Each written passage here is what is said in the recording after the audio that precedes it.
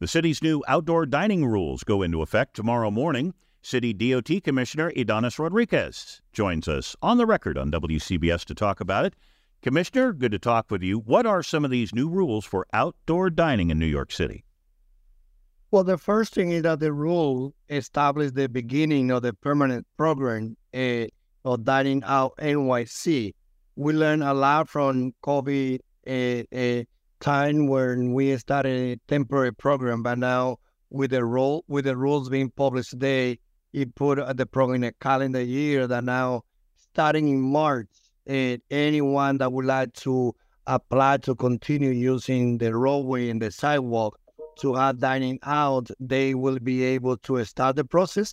And we will hope that with the new process in place, those restaurant owners or a coffee shop or a green juice store that will be applying for the dining out permits, they will run the program again, taking care of the beautification and the safe of the sidewalk and the roadway that they will be using to serve food to New Yorkers and visitors.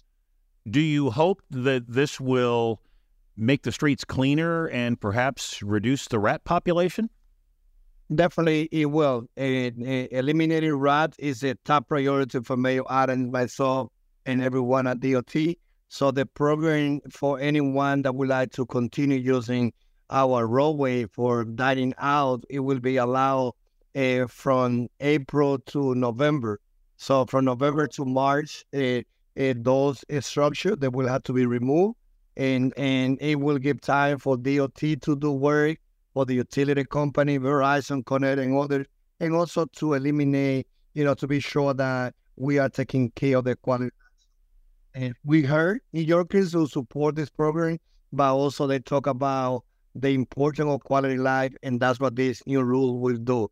The rule right now only established midnight as the time where all the dining out had to be shut down, and they also give flexibility for restaurant owner to operate that program. As DOT Commissioner, I know you've heard the concerns of drivers who say, hey, these outdoor sheds take up too many parking spots. How would you respond to that? Listen, there's a salsa that is saying, no hay cama para tanta gente. It means that there's no bed for so many people. We have limited space, and we have to learn on how we use our public space. The street is used for those who drive, as also we need to be sure that DOT, who manage our street and sidewalk, also provides space for cycling to ride the bike, for pedestrians to walk, and also for us to run the largest dining out program that we have in the nation, and as New York have been asking for, to make this the best program in the nation too. City DOT Commissioner Ydanis Rodriguez. Commissioner, thank you for coming on. We appreciate it.